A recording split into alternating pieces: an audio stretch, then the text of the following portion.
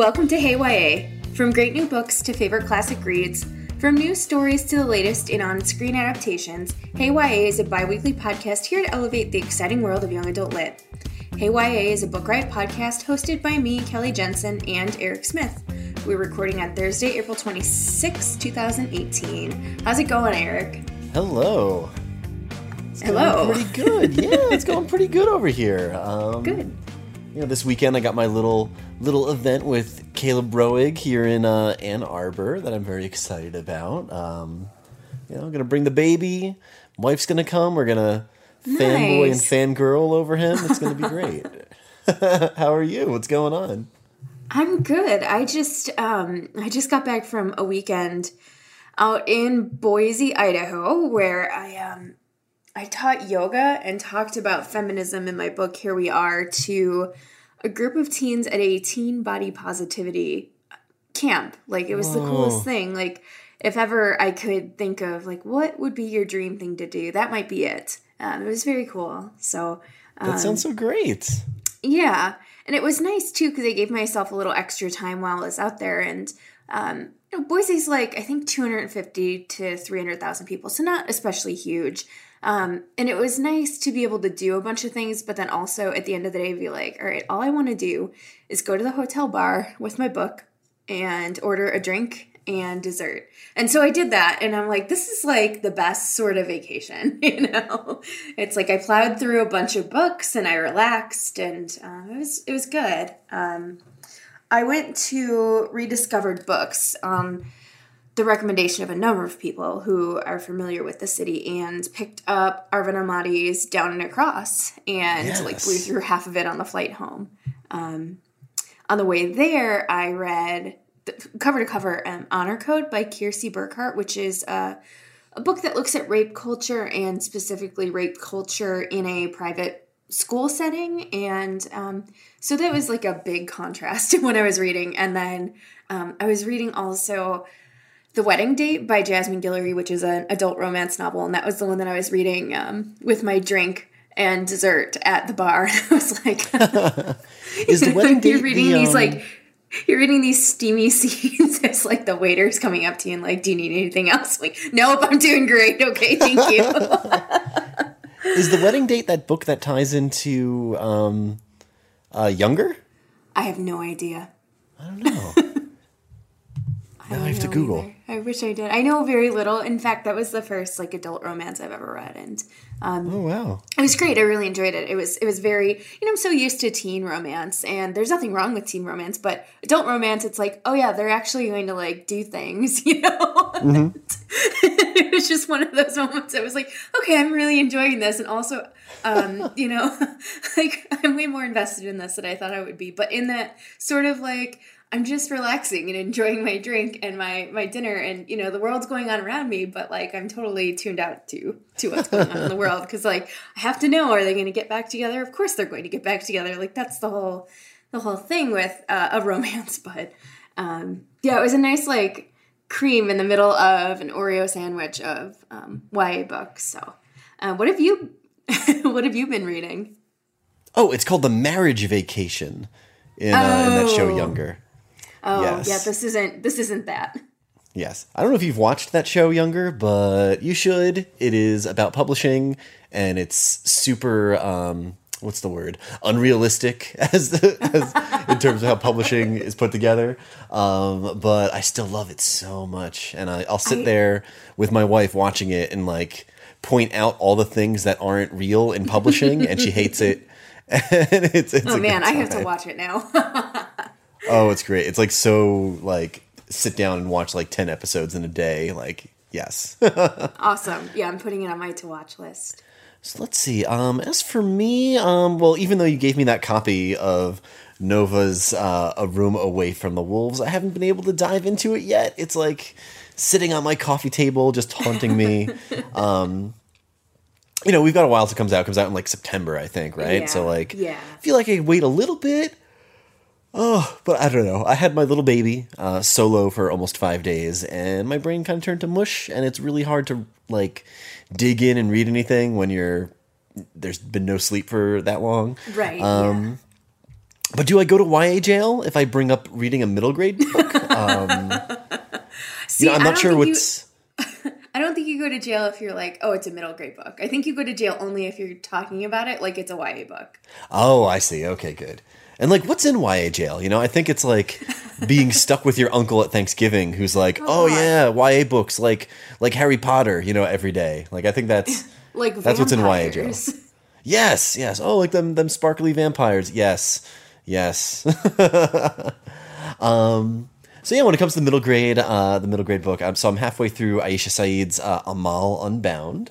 So it's her follow up to Written in the Stars, which is like hands down one of my favorite YA novels ever. Came out it was like 3 years ago, I think. So anyway, it's about this young girl who has to work for the ruling family of her small village's estate in Pakistan. After she insults the family, sort of by accident. It ends up complicating her life to the extreme, from how the other servants treat her and feel about her to discovering sort of these like dark secrets that the family has and is up to. It'll be out May 8th. It's a quick read. I'm halfway through it, and when I say that, I think I read like 100 pages. So you won't really have to wait long for this one. But in terms of books that are out that you could pick up in this little ramble of mine, pick up her debut, Written in the Stars. Paperback is super cheap these days, and it is just a stunning, stunning book. Yeah, I second that. I really enjoyed that one, and I'm looking forward to, I don't read a whole lot of middle grade, but I'm really excited to pick that one up. So should we just dive into our sponsor and then start going? Okay. So our first sponsor of the show is Summer Constellations by Alicia Savigny. I want to say Savigny, but that's not it. It's Savigny from KCP Loft. When Julia's mother announces that she might be selling the family's campground to a real estate developer, Julia is crushed. How can she stand to leave her childhood home? Then Julia finds an unlikely ally, the developer's son, Nick, who wants to help her family raise the money they need to keep the campground running. Can Julia trust him to conspire against his own father? And could she ever trust him with her heart? That's the real question. This tender story reminds readers of summer's possibilities and how sometimes love is written in the stars. Hey. The book clever. That was clever. The book features a strong female protagonist. It's a summer romance with heart and depth. Readers will fall head over heels for Nick, Julia's love interest, but they will also feel for Julia as she begins to see what it will mean to grow up and leave home. The natural surroundings of the campground are fresh and appealing, from the lake to the woods to the stars. Teens who love the outdoors will be especially drawn to the story. We should talk about that sometime. Books that are set in the outdoors. This looks great. This is a me book. Yeah. Oh, totally. It sounds really good. And those who need me to say that book again, it's Summer Constellations by Alicia Savigny from KCP Loft. Oh my goodness. I worked at summer camps, like sleepaway summer camps, pretty much like every year of my life from when I was like 14 until I was like 25. And they were always so much fun, but there's always a family there, like a family that lived on the giant campground. The father was like a park ranger who like maintained everything, and like I always romanticized what their life must be like. But it was, there's a possibility it was pretty boring, like being in the woods, sort of closed off from everyone. But it looked awesome. Okay, I'm gonna order this book right now. Do it. So do you wanna hop in on this one?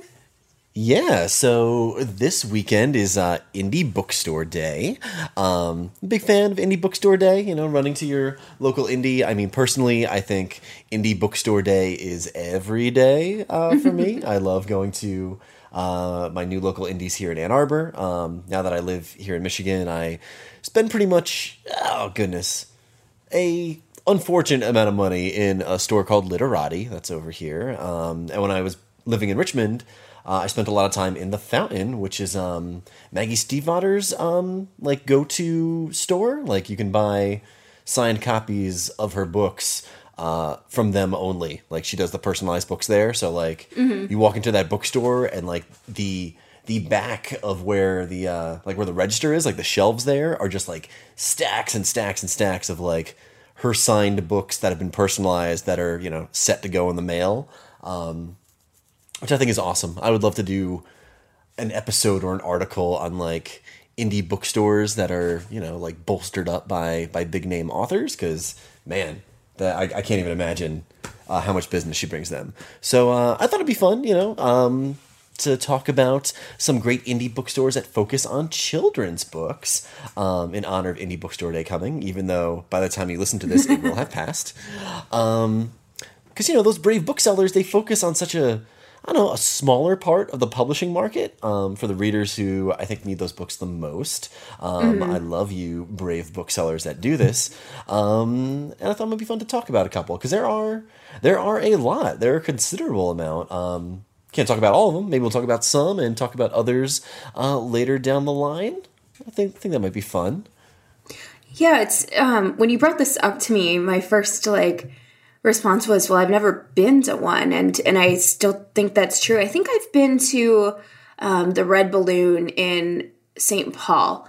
Yay. And that was a while ago, and I remember going and thinking it was a very cool place. You're going to talk about another Twin Cities bookstore in a minute, but so when you brought this up, my first thought was like, I moved in January to a new town, and it's the first place that I've lived in my adult life, like outside of graduate school, where we actually have an indie bookstore in town. It's like 3 blocks from my house, called Read Between the Lines. And it's wonderful. It's a thriving indie bookstore in, I want to say small town Illinois, but we're like 25,000 people, so it's not super small.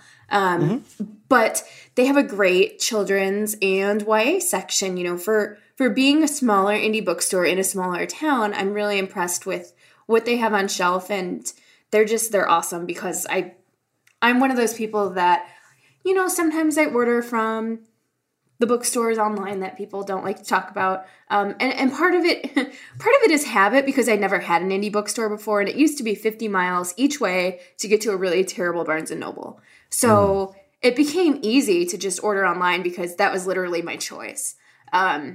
You know, because it takes a certain amount of privilege in terms of time and money and like transportation to be able to go to a bookstore if there's not one anywhere locally. And I say locally like 50 miles, you know, which is not particularly local either.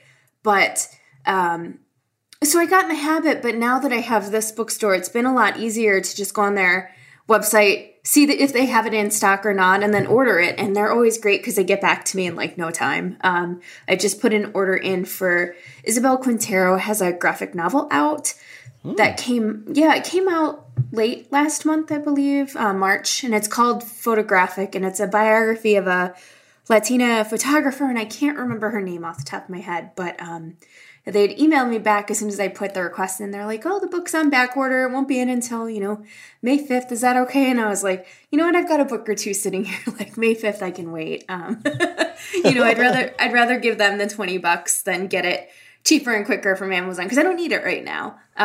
You know, and I know that money is going to do better in my own community, and you know, I can walk there and they're so nice in the store. So, to bring that back to talking about this, it's just when you brought it up, I was like, man, my experience in indie bookstores is probably a lot different than yours, because it's so limited. Like having it now, I feel so spoiled and like want to use it while I can, because I can. Yeah, no, I definitely. Oh man, we'll have to do an indie kidlit bookstore tour. Can Book Riot sponsor that? Maybe we'll talk. We could do live shows at all of the stores, and it can just be us. Well, first we'll sit and we'll talk, and then we'll go to the shelves and just talk about all the books that we've read on the shelves. Yes. Perfect. I love this.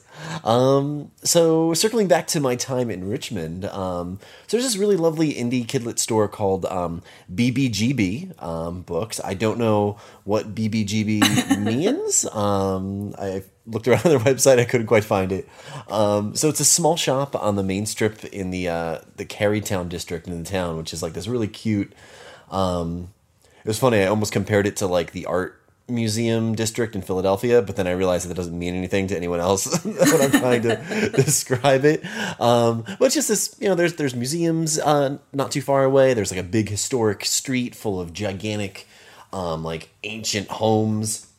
And there's all these great shops that just line up and down this like, I don't know, it's probably like a 2-mile stretch of road, boutiques and all the like. And it's a really small shop that's very like when I think about like kidlit stores, I think about like there being toys everywhere and like paintings and bright colors, and it's very like, you know, I don't know what the right word is, but like, you know, the walls are all just white, the floor is white, you know, everything's very clean and very like in its place. So I don't know, maybe the kids are just very behaved that come in there, so they're able to keep it so nice.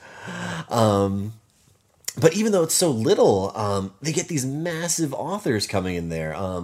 You know, one day my wife and I were walking up and down the street, and C.C. Bale was in there, who wrote that El Defo graphic novel. Mm-hmm. And like just visiting the website now, like I noticed that Kwame Alexander is coming by the shop in a couple of weeks. So it's small but very, very mighty.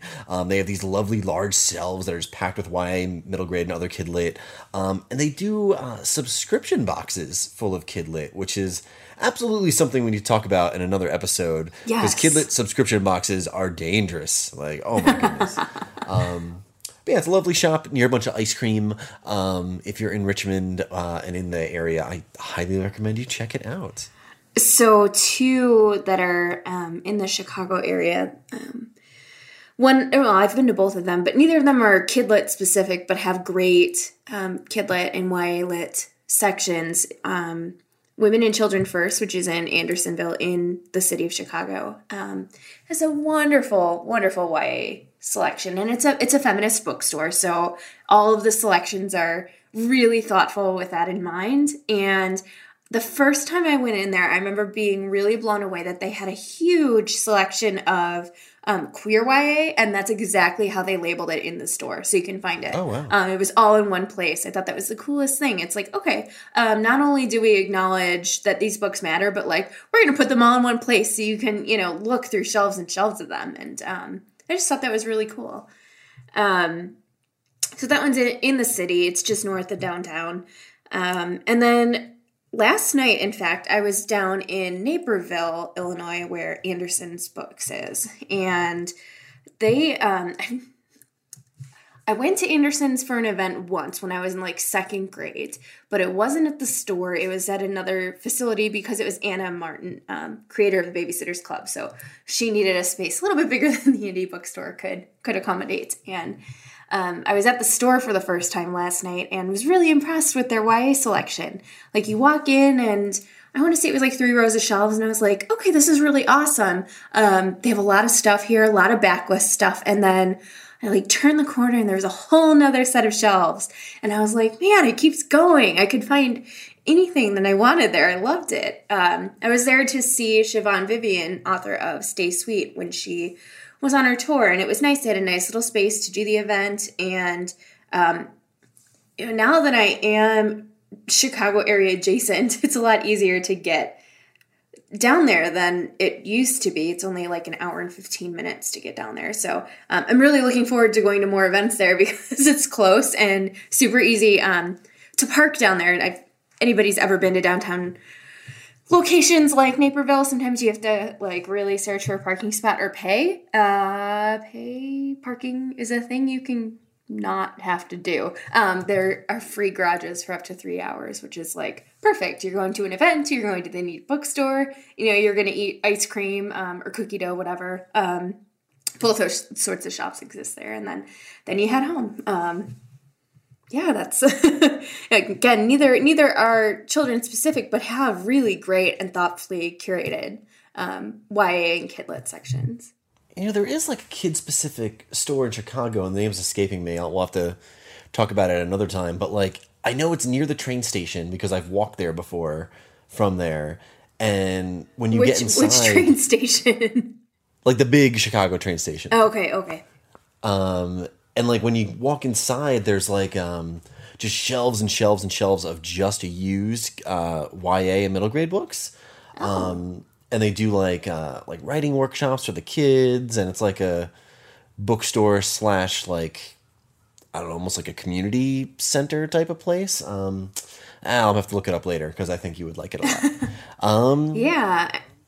Yeah, so what else? What else? Oh my goodness. So I don't think you could talk about kidlit bookstores without bringing up Wild Rumpus in Minneapolis. Again, you'll go to YA jail. It's this like beautiful, like huge bookstore that feels like a place you just want to stay in and play. Like while BBGB is like, very clean and very, white walls, maybe don't run around in there. This place, like they want you to run around, has a super warm atmosphere. Everyone is super friendly.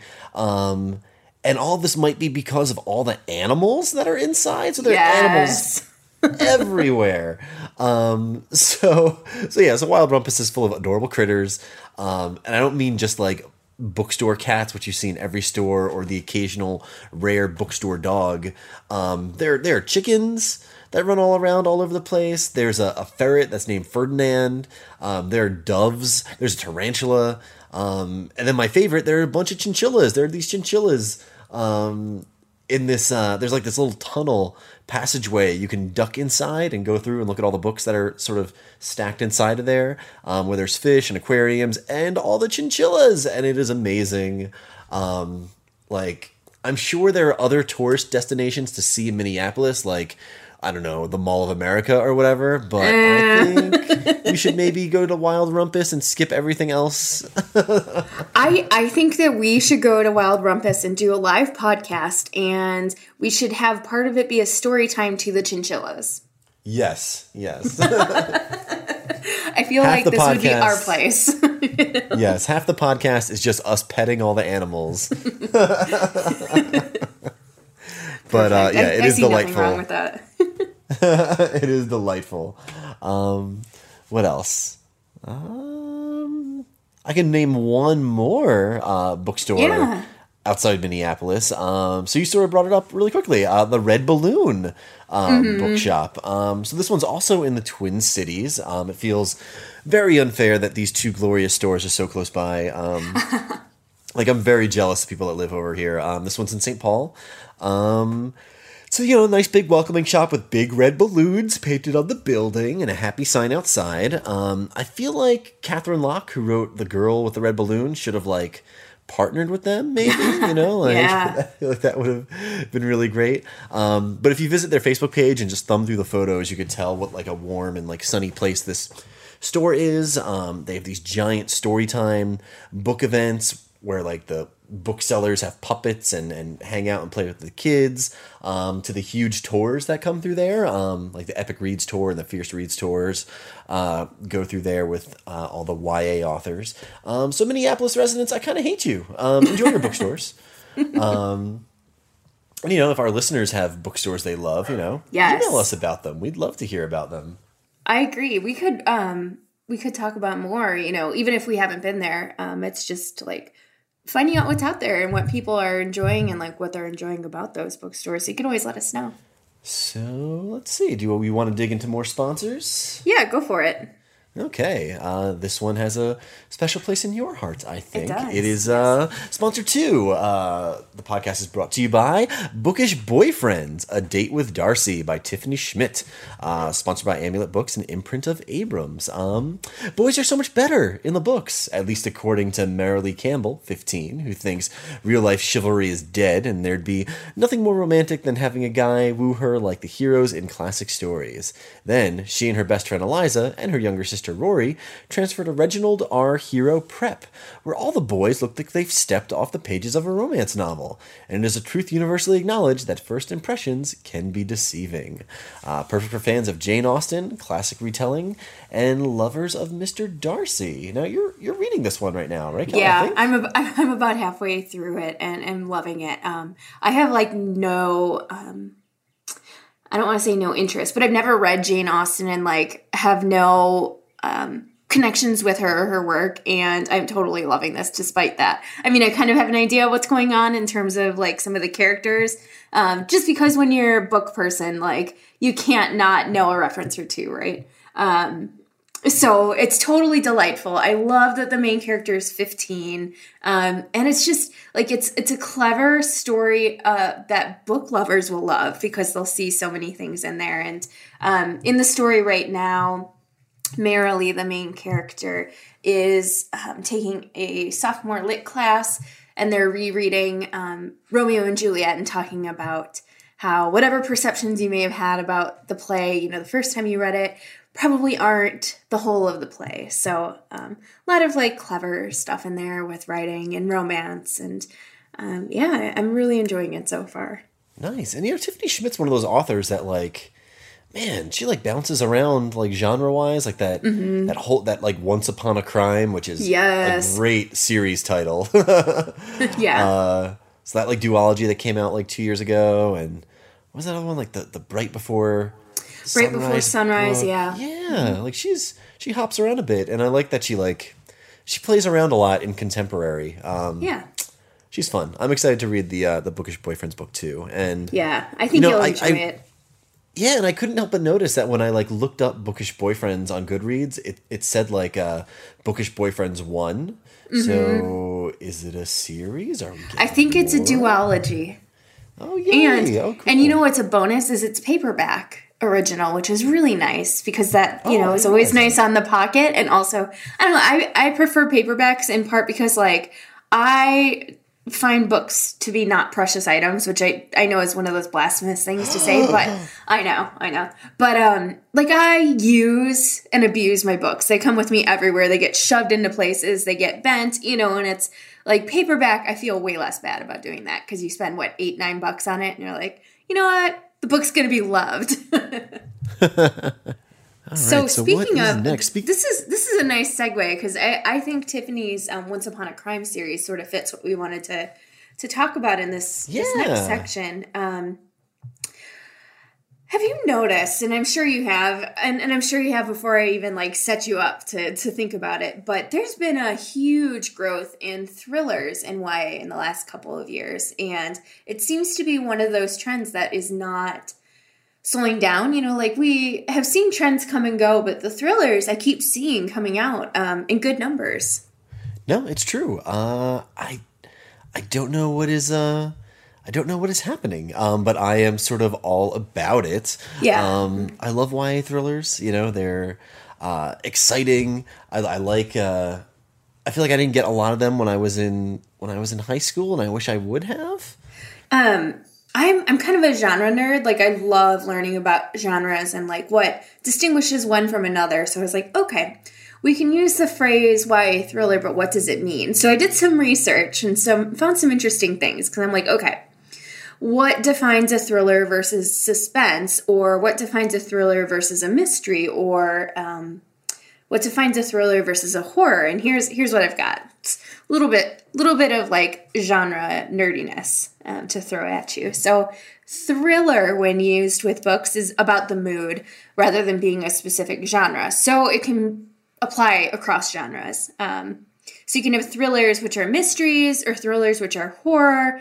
And when you think about thrillers which are horror, that's really interesting because horror is also more of a mood than it is a genre itself. So like you have, thriller horror is a super, super moody book.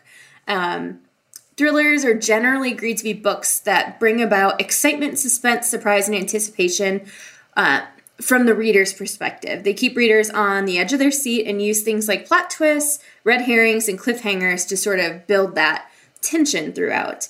And Wikipedia, the best resource out there, I thought what they had to say about thrillers to be really interesting. They note Homer's The Odyssey may have been one of the first examples of a thriller. And then they also name things like Little Red Riding Hood, The Epic of Gilgamesh, The Count of Monte Cristo as sort of a nice range of what a thriller can be. And I was like, that's a really interesting way to look at it. So when you think about then suspense, that's the same thing in terms of being a feeling or mood. And it's this idea of fascination mixed with apprehension and tension. So in the broader definition of suspense, the emotion arises when someone is unsure of what will happen in an event. Thus, suspense is that combination of anticipation and anxiety dealing with the outcome of the future.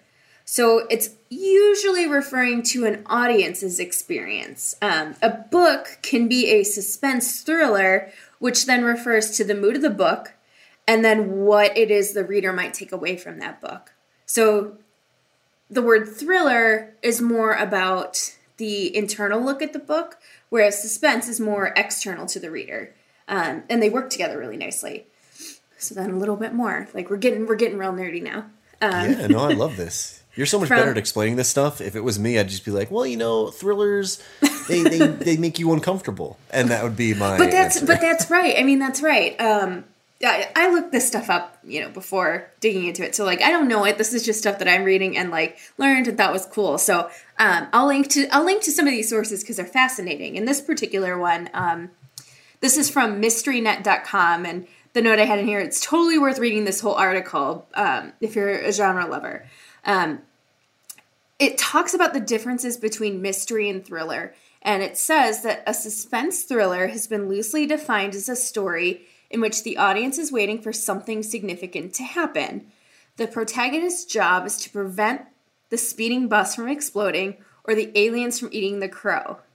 The reader experiences a vicarious thrill by identifying with the hero and the danger he faces, becoming a participant in the story and the chase itself. So in the thriller, you're really in the main character's point of view, like experiencing everything right along with them and feeling that tension and that anxiety as the character does. Whereas a mystery, on the other hand, is a novel of revelation with action more mental than physical. So a significant event can happen, something like a murder, and the protagonist's job is to discover who committed the crime and why. So the dilemma for somebody who writes mysteries is to keep the details of the villain and the crime unidentified so that the protagonist can figure out the whodunit. Again, these are like generalized ideas, but I feel like that gives a good idea of the sense of difference in a thriller and a mystery. And of course, those two things can, you know, cross over with one another and build upon one another. But I think that was a really cool way to look at it. So you had mentioned about wondering where the trend had kind of come, because growing up, I don't remember a whole lot either. I feel like I read a lot of Lois Duncan, but they had been out for a while. And Carolyn B. Cooney, she was another one I read probably all of her books when I was growing up. So right now I'm listening to the audiobook of an adult title called The View from Flyover Country, which is a series of essays by Sarah Kenzor, which is a really fascinating book. It takes on a bunch of different like social and cultural things, but she said something in there that really got me thinking about thrillers. And she said in an article called More in the Fall of the Mall, which I'll link to in the show notes, she talks about how Gone Girl, which came out in 2012, I believe, she calls it the Great Book of the Recession, and that it's a really good example of the pull away from consumerism and mall culture. And I think when you think about that, it makes a lot of sense why we're seeing that in YA so much now. When you think about like what teen culture is like now, growing up, like the mall was where we went. The mall is what we did, you know, like we hung out at the mall. And now, like that we live in a culture where malls are sort of disappearing. By sort of, I mean are disappearing. It's a very different take of consumerism and shopping culture and just like hangout culture is different for teens today. Yeah, it is, and it's something I've noticed, like, you know, actually going to the mall, because my wife and I have the new baby, so sometimes when we try to think of something to do, it's like, well, maybe we can go walk around the mall with the baby in the stroller, so we'll do that. But I don't see all the teenagers, you know, rampaging around the wall like I used to, and you know, I actually tried to go in Hot Topic to look for like punk rock vinyls, and I had to leave immediately. I had to get out of there. But no, that's really interesting. The idea of the mall culture and everything fading and how that's affecting the books and making these, you know, thrillers come to mind. Like the idea that the adult market, you know, is trickling down into YA that way. Like Gone Girl isn't made for teenagers, but were they reading it? Of course. Is it, yeah. Yeah, or is it the adults who read YA that are buying the YA for teens, looking for something that feels like it was, you know, popular, like they had been reading? I don't know, it makes my brain hurt a lot. And like you definitely saw the trend in the adult market when it came to naming the books, you know, like The Girl in Cabin 10, The Girl Before, The Good Girl, you know, Yep. The Girl, you know, it's just like again and again and again. So I don't know, like I was trying to think of like a popular YA thriller that came out like right after Gone Girl, and I kept thinking about like We Were Liars, which isn't really a thriller, but it has that whole twisted family mystery kind of thing going on. I don't know. I'm trying to think of like the big YA thrillers in like 2013, 2014. I feel like that's a really good one to bring up because it was angled as for fans of Gone Girl.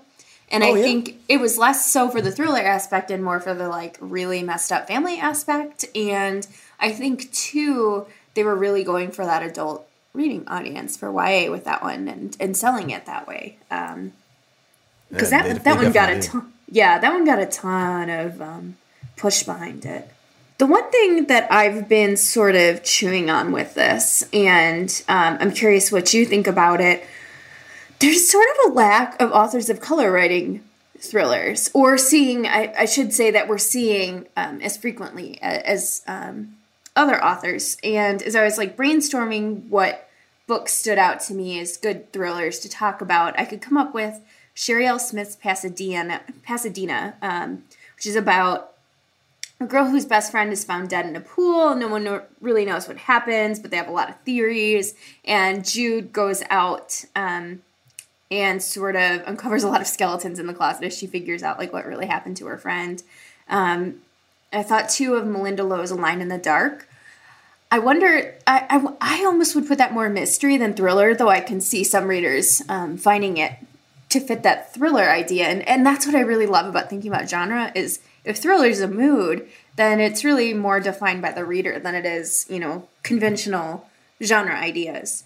So what might not be a thriller to me could be a thriller to you, could be a thriller to, you know, the 14-year-old reader picking the book up off the shelf. Yeah, that's true.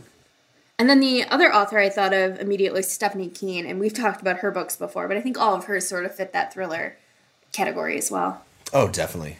Definitely. And yeah, no, this is a great question. You know, like after you brought it up, I was trying to kick around some of my favorites, and like, you know, like Lamar Giles is fantastic. Like he wrote Fake ID, Endangered. He has an Edgar Award nomination. Yeah. I think maybe he has two. I don't know. I know he definitely has one. And there's Diana Rodriguez Wallach. She has a YA series with Entangled called Proof of Lies. That's you know, a bit of a thriller. And Tiffany Schmidt? No, not Tiffany Schmidt. Tiffany, oh no. She wrote Allegedly. No. Yeah. Tiffany Jackson? Tiffany Jackson. Yeah. I think, like, you know, Allegedly could be considered a thriller. So. You know, I've seen it pop up. But yeah, it's really hard to name too many, which bums me out. Yeah, I don't know. Yeah, I wonder if there's anything to that, or if it's just we haven't seen them as frequently. You know, it's hard to say if there's any particular reason, or it's just like we just haven't seen a whole lot yet. So one thing I think about when I think about thrillers is I read a lot more than I think I do, at least in terms of like what the internet categorizes as thriller. And just simply as somebody who reads as much as I do and am familiar with how storytelling works, I'm rarely surprised by thrillers and like what's going to happen or the whodunit or the twist.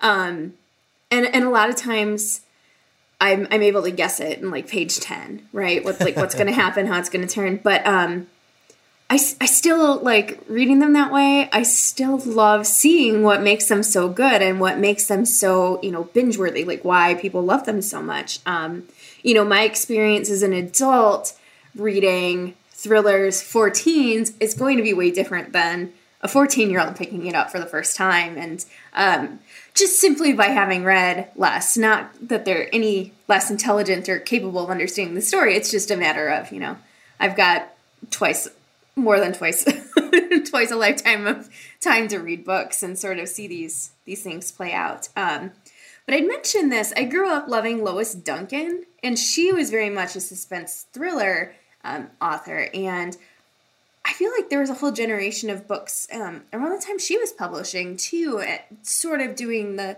things we're seeing now for teen audiences. And I put here too, like, I was curious what her inspirations were, like where she started publishing her thrillers and like what inspired them. You know, if we look now and think like culturally, there's a big movement of them and they've done very well. What was going on at that time? And then sort of as an aside to this, just because I think this is fascinating and horrific, Lois Duncan's daughter was killed tragically when she was, I believe she was 18. And Duncan wrote about it. She wrote a book about it, and she sort of became a secondary like investigator to this because the case itself was never solved and she wasn't happy with how the investigation went. So when she died in 2016, there still wasn't any closure. She still hadn't sort of gotten an answer to what was going on. And I would just encourage anyone who's fascinated with suspense or anyone who's just fascinated with true crime to check out her book. I can't remember the name of it. It's her memoir about her daughter. And there's also an episode of Unsolved Mysteries that is dedicated to what happened to her daughter and the mystery surrounding it. And that's on, if you have Amazon Prime, it's available on there. So that sentence just breaks my heart. Like hearing that it's on Unsolved Mysteries, you know, like it's unsolved. Like that's just, that's so awful. I had no idea about this story. I'm going to have to read up on it. Yeah, I had sort of forgot, like I knew in the back of my head and sort of forgotten about it. And then my husband and I were watching Unsolved Mysteries because it just came out on streaming, you know, however, a year ago or something. And it's like, we sat down and started watching all of them, and I heard the name Lois, and I heard her daughter's name. I was like, oh, I know this woman. You know, like, I know her from YA. Like, I don't know her personally. But I know her story, and it's like, oh, yeah, I remember learning all this at one point, but I just sort of forgotten about it. And, you know, revisiting that was really not enjoyable, but, like, gave me a lot to chew on, especially in terms of, like, thrillers and what we're seeing now. Should we talk about some books? Yes, please. You have some newer ones on here too that I haven't heard of. So, yeah. Do you want to start? Yeah, sure. Let's see. I've definitely talked about our buddy Caleb way too much, so I'm going to dig into another one. Although, please look up Last Seen Leaving and White Rabbit, which White Rabbit just came out. So one thriller that I love a lot. You have some great ones here, but I love The Girl Who Fell by Shannon M. Parker. I might have talked about this one before too, but it's this like. It's like this slow burn, like Lifetime-esque, and I mean that as a compliment, like YA novel about a teen who falls in love with a boy that is like clearly like sort of stalking her. Like he randomly shows up at things. He shows up with presents that like there's no reason he should know why she wanted this particular thing. He starts to become like super possessive over all these different things, and it's a case where, like, you as the reader, like, see all this stuff going on, and you just want to be like, oh, honey, please get out of this. You know, you need to run away. What are you doing? And, like, even her friends around, like, sort of have an idea that this is all really bad. And it's just great. It's, like, this great, uncomfortable book about, like, a toxic relationship that, like, you see unspooling, and getting progressively more dangerous. That's where like the thrills and the I don't know, the horror of it all come into play. But there's nothing you can do about it. You know, like she's not going to listen to you because you're the reader, and she's certainly not listening to her friends. Yeah, I think it's great. Really underrated. So one I picked this up yesterday at Anderson's because it had a really cool cover that caught my eye. Was Window by Amelia Brunskill, and I know it just came out. So I haven't read it yet, but it's about two very different twin sisters. So one is sort of introverted and quiet and socially reserved. The other sister is outgoing and athletic. And when the athletic, outgoing sister falls to her death while sneaking out of her bedroom window, Jess, the quieter sister, realizes that there may be more to the twin sister that she never knew. And it just sounded so great. It's a twin story. It's got a great cover. Like, everything sounded like it would work. So I'm really looking forward to picking that one up. Yeah, no, I'm going to have to check that one out. That's great recommendations. What else? What else can I talk about? Why don't you dig into another one? You have some great ones in here. Sure. One I read that I really enjoyed, like, that I didn't see some of the twists coming, was out a couple years ago. It's called Damage Done by Amanda Panich. And it's a story about a girl and her family who have to take on new identities in a new town because the girl's twin brother, Ryan, had shot and killed a bunch of classmates in the band room at their old school. So it's about Lucy/Julia, because she has the dual identity thing going on, learning how to survive after that and also deal with the traumatic amnesia from just this horrific experience. And it's like one of those thrillers, not, again, as somebody who's not super surprised by what the outcomes were, this was one that like had me from page one and kept me going. And Panich, I know, has another book out, Never Missing, Never Found, I believe, and I haven't read it yet, but I keep meaning to because I love that first one so much. Nice. I'll check that one out. I've definitely seen the cover. I just haven't read that book. So I'm going to talk a little bit about Allegedly by Tiffany Jackson, since we brought her up earlier. I love the reason that the title is Allegedly, because it's allegedly the main character has killed a baby. So it's this very dark book about this teen girl who goes to jail and has to, sort of survive navigating the group home life while you're trying to figure out, like, did she really do it? What is really going on? Who's this guy that sort of floated into her life? It's dark, and it's definitely one of those books that, like, I know, Kelly, you're talking about things you don't see coming. It's one of those books that you don't see things coming. Yeah, I agree. And it's intense. It's definitely not one of those books to I don't know, if you're having a hard day, pick it up. It's sort of a book that you need to be really ready for. Yeah, I really like that one. Again, another one that sort of kept me going the whole time because I didn't know what was going on or what was going to happen. I'm excited for her next book, that Monday's Not Coming, with that like bright red cover. It was good.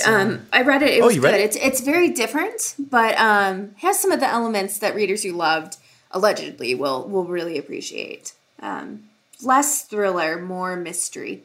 As if I speak in genre expertise now.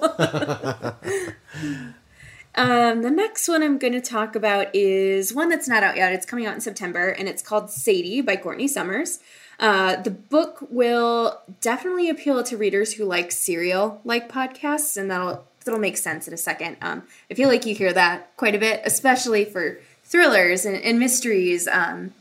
Like comparing them to these really popular podcasts is easy, but this one, the book follows a girl named Sadie who is out to get revenge justice for the man who killed her little sister. So Sadie has gone, quote, unquote, missing from home, and it's her going to take care of business, if you will.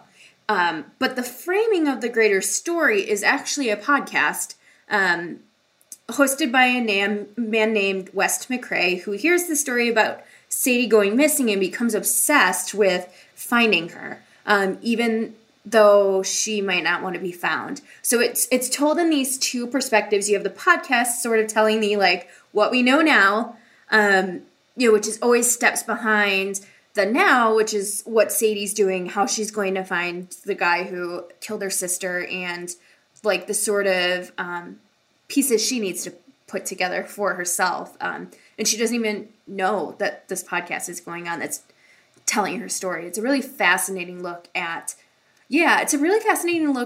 how we tell stories about people and how we sort of frame their lives and their experiences as entertainment versus sort of like the reality of what's going on. It's a really smart book, and that's out, I think, the first week in September. Oh, man. Well, I shouldn't be that surprised. It is Courtney Summers. I still need to read her zombie book, though. Yeah, you do. What else you got? Let me see. So this is one I haven't read yet. I just noticed it sitting on my bookshelf, and I thought I would bring it up. Maybe you've read it. I don't know. It's that Suicide Notes from Beautiful Girls by Lynn Weingarten. I have not read it, no. Yeah, it has this like super iconic looking cover with these matches that are burnt out. And yeah, it's a book about a girl named June who is trying to figure out what really happened to her friend Delia. It's the rumor and what everyone is going by is that Delia killed herself in her stepfather's shed, lighting it on fire in what is a very horrible sounding death. And it's a year later, and she is convinced that that is not how things went. And she's on a quest to unravel the truth behind it. She thinks she was murdered. And yeah, it's not one I've read, but it is sitting on my shelf, and it is supposedly really great. And I don't know, I thought I'd bring it up since it's a popular one in the genre there. Yeah, it's another one that I saw so much good stuff about it when it came out, and then I haven't gotten to it yet. But I definitely want to. The last one I'll talk about is a little bit. I find the publication history of this book just as fascinating as the book itself. The book was great, and it's called As Red as Blood by Salas Samuka. And when it came out, it was compared to The Girl with the Dragon Tattoo. And it was one of those comparisons where I was like, sure, like I hear that a lot. And, having gotten through the Girl with the Dragon Tattoo books, which if you haven't read, they're super boring. Like all this unnecessary minute detail in there. But it has a great female main character. And anyway, so the comparison to As Red as Blood, I thought, was super fair. It was actually a really good comp for The Girl with the Dragon Tattoo. It's a Nordic noir book, so you know where it's sort of set. And I'll just read the description and then step back to the publication history about why I'm reading the description. So the description is, Lumiki Anderson has made it a rule to stay out of things that do not involve her. She knows all too well that trouble comes to those who stick their nose where it doesn't belong. But Lumiki's rule is put to the test when she uncovers thousands of washed euro notes hung to dry in her school's darkroom and 3 of her classmates with blood on their hands, literally. A web of lies and deception now has Lumiki on the run from those determined to get the money back, no matter the cost. So this is actually a trilogy, and it was the first books were published via Amazon's YA imprint. I can't remember the name of it. And I found the first copy at my local library, and I was like, wow. I was sort of surprised because they hadn't had other Amazon titles before. And this one I knew had gotten a ton of money from selling rights across the world. That's boring insider speech for it was going to be published in a lot of places. Anyway, I could never find the second book, ever. I know it was published, but couldn't find it anywhere. So I only read the first book, and I remember loving it and wanting to read the next one. So I never found it. Well, last year, 2 years ago, I guess now, at the tail end of 2016, one of the big publishers, I want to say Crown, but that might not be correct, published it again in the US, but only published the first book. So I don't know whatever happened to the rest of that series. And it's been so long now that if I want to read the rest of the series, wherever it is, I have to go back and read the first one. But then you're like, well, do you read the one that came out through Amazon? Do you read the one that came out through the other publisher? I don't know. Which is a long story to say, the publication of this one is just as fascinating as the book itself. Because there's a lot of questions. I've got a lot of questions about it. So, but if you can track it down, it's excellent. And that's As Red as Blood by Salas Samuka. And it's in translation from, I want to say Finnish. That might not be correct, but it's sort of that same Scandinavian noir, girl with the dragon tattoo feel to it. Nice. I'll have to look that one up. Are we going to talk about Megan Abbott? I think we should. Yes. It's looking at my notes. I was like, oh yeah, we can't not talk about that. Basically, I just wanted to say I want Megan Abbott to write an honest-to-goodness YA book. Her adult thrillers are awesome. I love them. I love that she uses teen protagonists. And, she has in the last few. Not all of them are thrillers, but the most recent ones have been, and they've had teen main characters, and they've been so good. They have great crossover appeal, and honestly, I just want to see her go all out with YA and, really amp up the melodrama of her book to reach that, YA audience. No, I agree so much. The Fever, I love The Fever. I actually got into her books thinking they were YA. Like I picked up The Fever thinking it was a YA book. And, whenever I think about the book, I think about that Catherine Howe novel, Conversion. And I feel like those books are so close story-wise and tackled such similar things. But one's an adult book with teens and the other's a YA book about teens.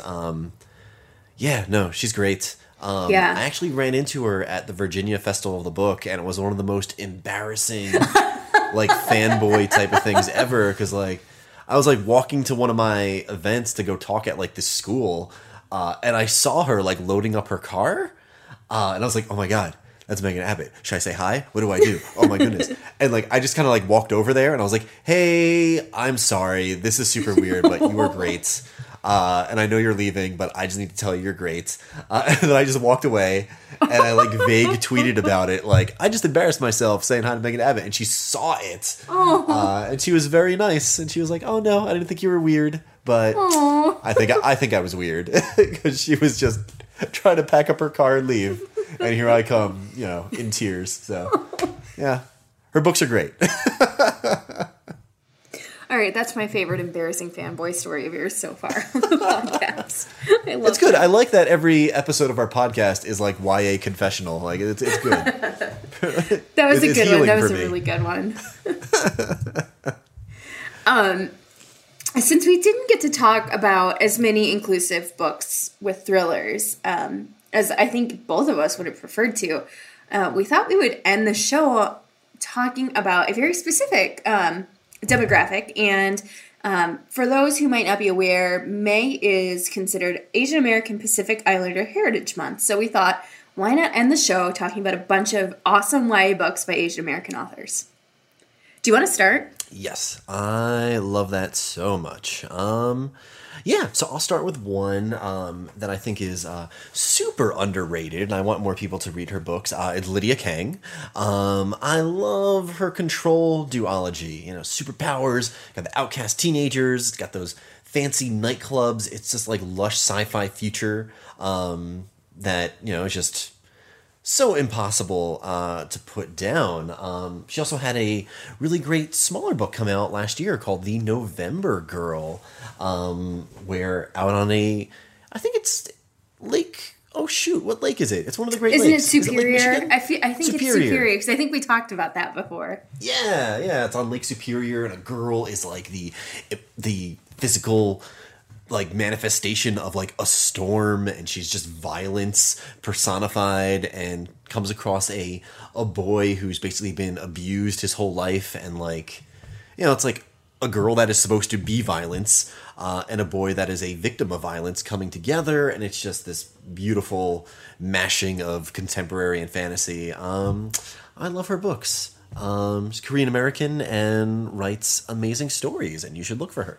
So another Korean American whose stories, she's got 3 books, and I adore each of them for very different reasons, is Maureen Gu. Her 3rd book comes out May 8th, and it's called The Way You Make Me Feel, and that's the one I'm going to talk about.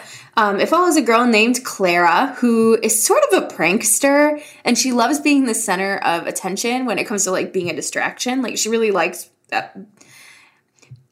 when I was growing up, they always called it being squirrely, which I thought was the funniest description. But that's a perfect description for it.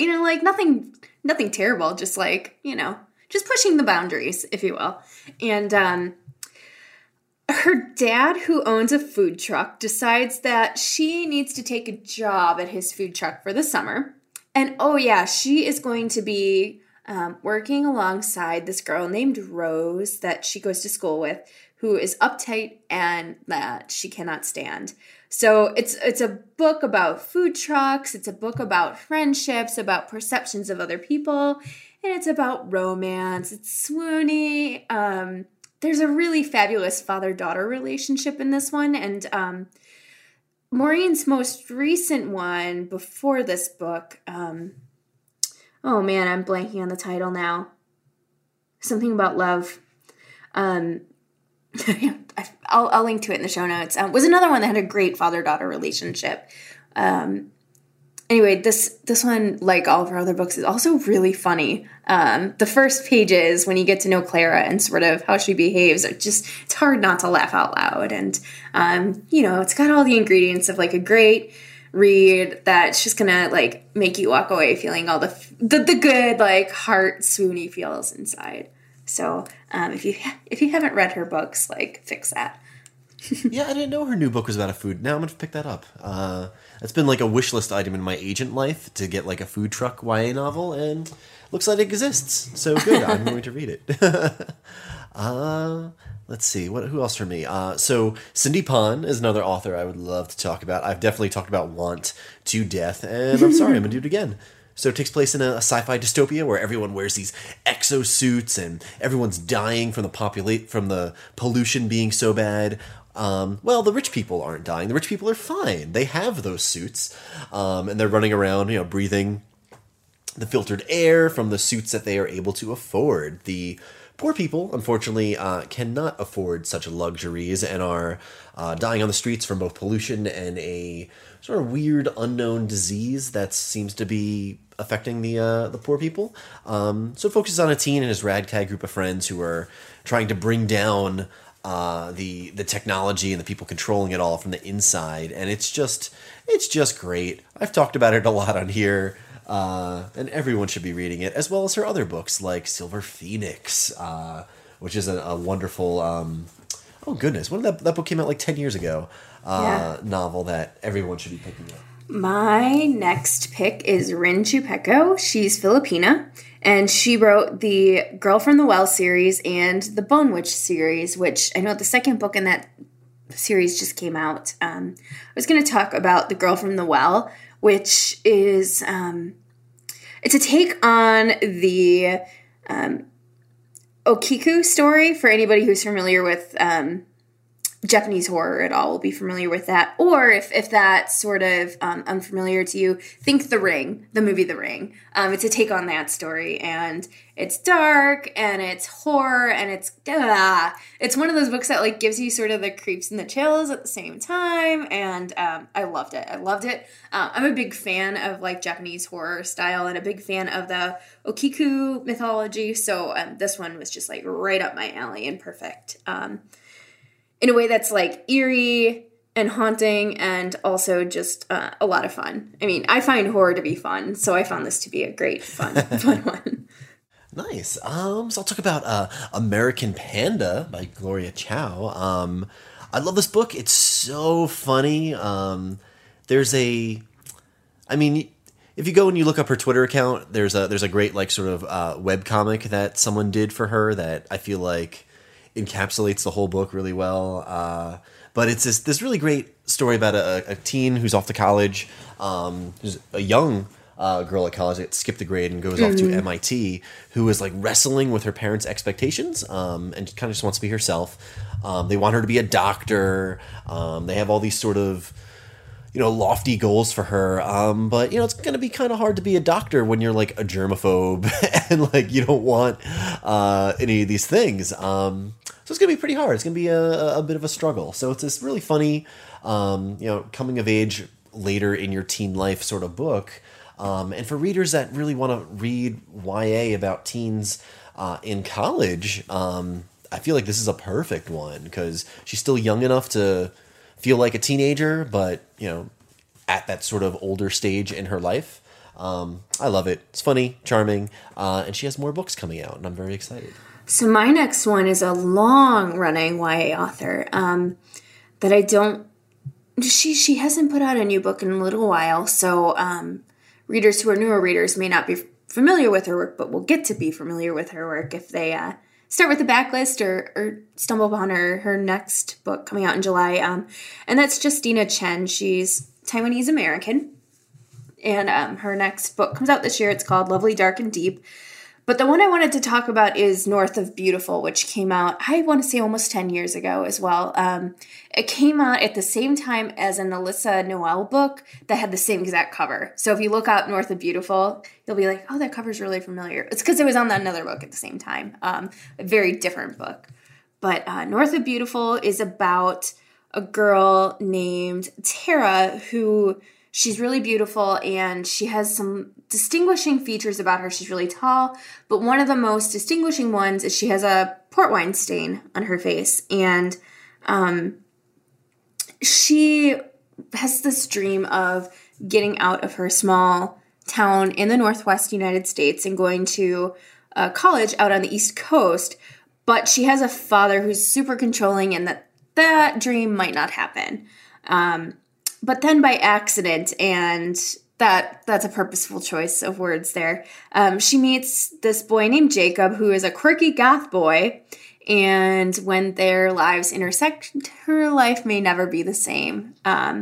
It's a more literary novel, and one that earned so many acclaims and strong reviews when it came out, and I think it's one that probably still holds up really well and would be a good introduction to the sort of work that Chen writes. Nice. Oh man, you're giving me so many. That's a problem with this podcast. I end up having so many more things to read. So I guess for my last one, I want to bring up Forest of a Thousand Lanterns by Julie Dao. So it's an East Asian reimagining of the evil queen legend, aka the bad queen in Snow White. Yes! It's really fun. Yes! It's really fun, really dark, and just the writing is just so beautiful. And the sequel comes out, I'm not quite sure, soon. I know I've seen the cover. It's like this bright red cover that like is going to contrast so well with the other book on the shelf. I can't wait to have them next to each other. Ooh, I need to read that one still. And I'm debating, like, which one do I want to talk about? Because I wrote a few down. But I think I'll end with someone who is doing something a little bit different, and that's Jen Wang. She's Chinese-American. I just picked up her graphic novel that she just put out called The Prince and the Dressmaker. Just got it from the library, so I haven't read it yet. But it has had so many great reviews and raves about it that I'm looking forward to it.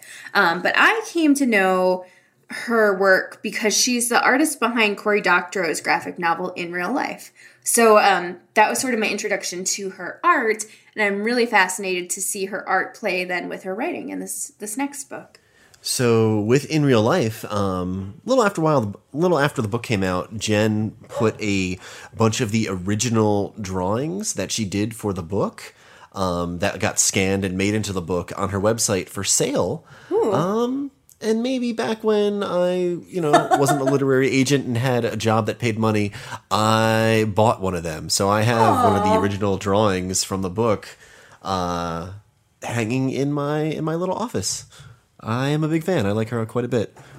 I feel like that's the perfect bow tie to this podcast. We sort of talked about your fanboy confessions, and that's sort of like a great perfect way to round this out. So I will, when I put together the show notes, I'll throw the other authors that I put down for this segment into the bottom of the notes, so readers who want even more can find more. And we've got a couple of great posts on Asian American YA authors and Asian American YA characters that people on Book Riot have written. I'll throw those links in as well, so readers can have a nice huge reading list to pick through, make their way through. But thank you, everybody, for tuning in this week. If you have any feedback on the show, go ahead and leave it on Apple Podcasts. Let us know how we're doing. And when you do that, you help other people find our podcast as well.